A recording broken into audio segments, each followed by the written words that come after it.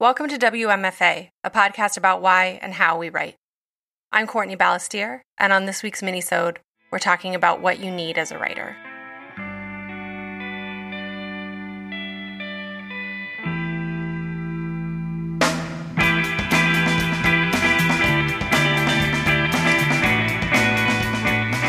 A few weeks ago on the show, Casey Sepp and I talked about knowing what you need as a writer. We were talking about Casey, what she needed to write her book, Furious Hours, which tells the story of a true crime book that Harper Lee spent much of her career reporting but never wrote. But we were also talking about Harper Lee, about what she might have needed, about what she might not have known she needed, and about those needs, conscious or not being met. We writers spend a lot of time comparing notes on how we work, on our habits and preferences. It's much of what this show is about. What do you do? Maybe I should try that. Or, what do you do? I could never do it that way. Writers may be uniquely obsessed with their craft in this way. And while all these comparisons and check-ins are helpful, at least for me, I also found a different, stranger assistance in talking to Casey about Harper Lee. We talk a lot about how writers make it work. It's also instructive, sometimes, to look at how they don't. I don't mean to criticize Harper Lee. It's just that there's something about her story that resonated so much, that sent a cold recognition and dread through me. This is what can happen. Literature's most successful cautionary tale. I was not surprised, reading Furious Hours, to learn just how much work Harper Lee did for her dear friend Truman Capote to help in the creation of his masterpiece, In Cold Blood. Nor was I that surprised that she couldn't give the same help to herself. That's what I mean about cold recognition. I love collaborating, I really do, for its sense of community and energy and excitement. But I've also often wondered, when I jump from one collaboration to another, whether I also love them in part because it's so easy for me to legitimize other people's work, but so difficult for me to legitimize my own. In a way, it's a clever solution, the brain's workaround for creating under self-duress. But it is, ultimately, tragic to not be able to stand up straight, alone, in your art.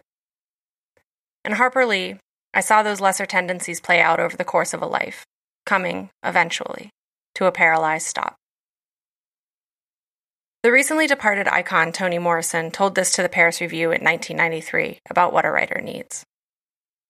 I tell my students one of the most important things they need to know is when they are at their best, creatively. They need to ask themselves, what does the ideal room look like? Is there music? Is there silence? Is there chaos outside, or is there serenity outside? What do I need in order to release my imagination? These sound like small questions, but they are large, and the largest one embedded in these questions for me is, but how do you know what you need? Harper Lee wrote one of the most famous novels of all time without understanding what she needed to keep writing. I guess what I'm asking is, how do you know yourself? I've been thinking about this Toni Morrison passage a lot.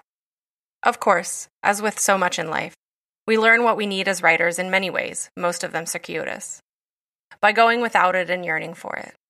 By going without it and not even noticing until, like a bolt of lightning, we're made to notice.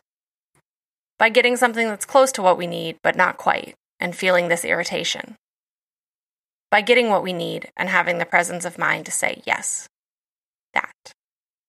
One place I struggle with this concept is accepting that there are many different needs, and that your needs will be individual things that you discover with a feeling, an intuition, a centeredness.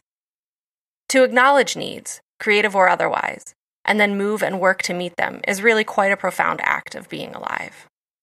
Yet the question of needs has always made me shrink.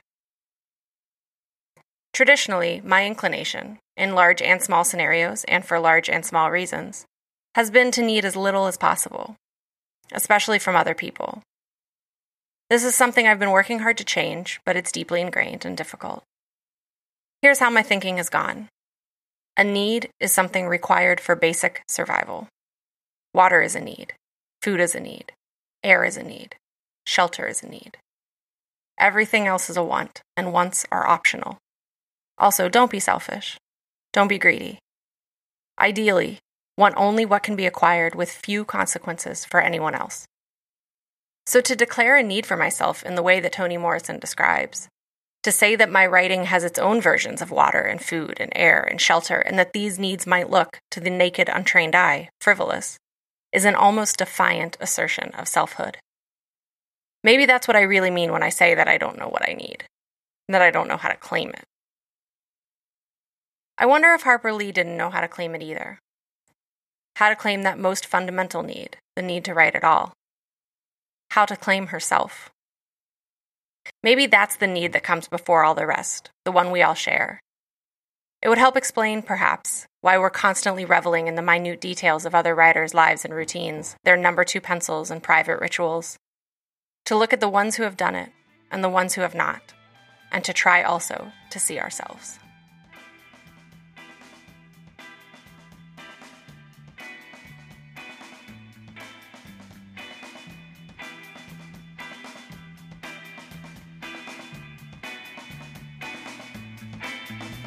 The WMFA logo was created by Unsold Studio, and our theme music is Jazz Dancer by Double Winter. Find them at doublewinter.bandcamp.com. WMFA is made in Pittsburgh by Courtney Ballestier, LLC. All rights reserved.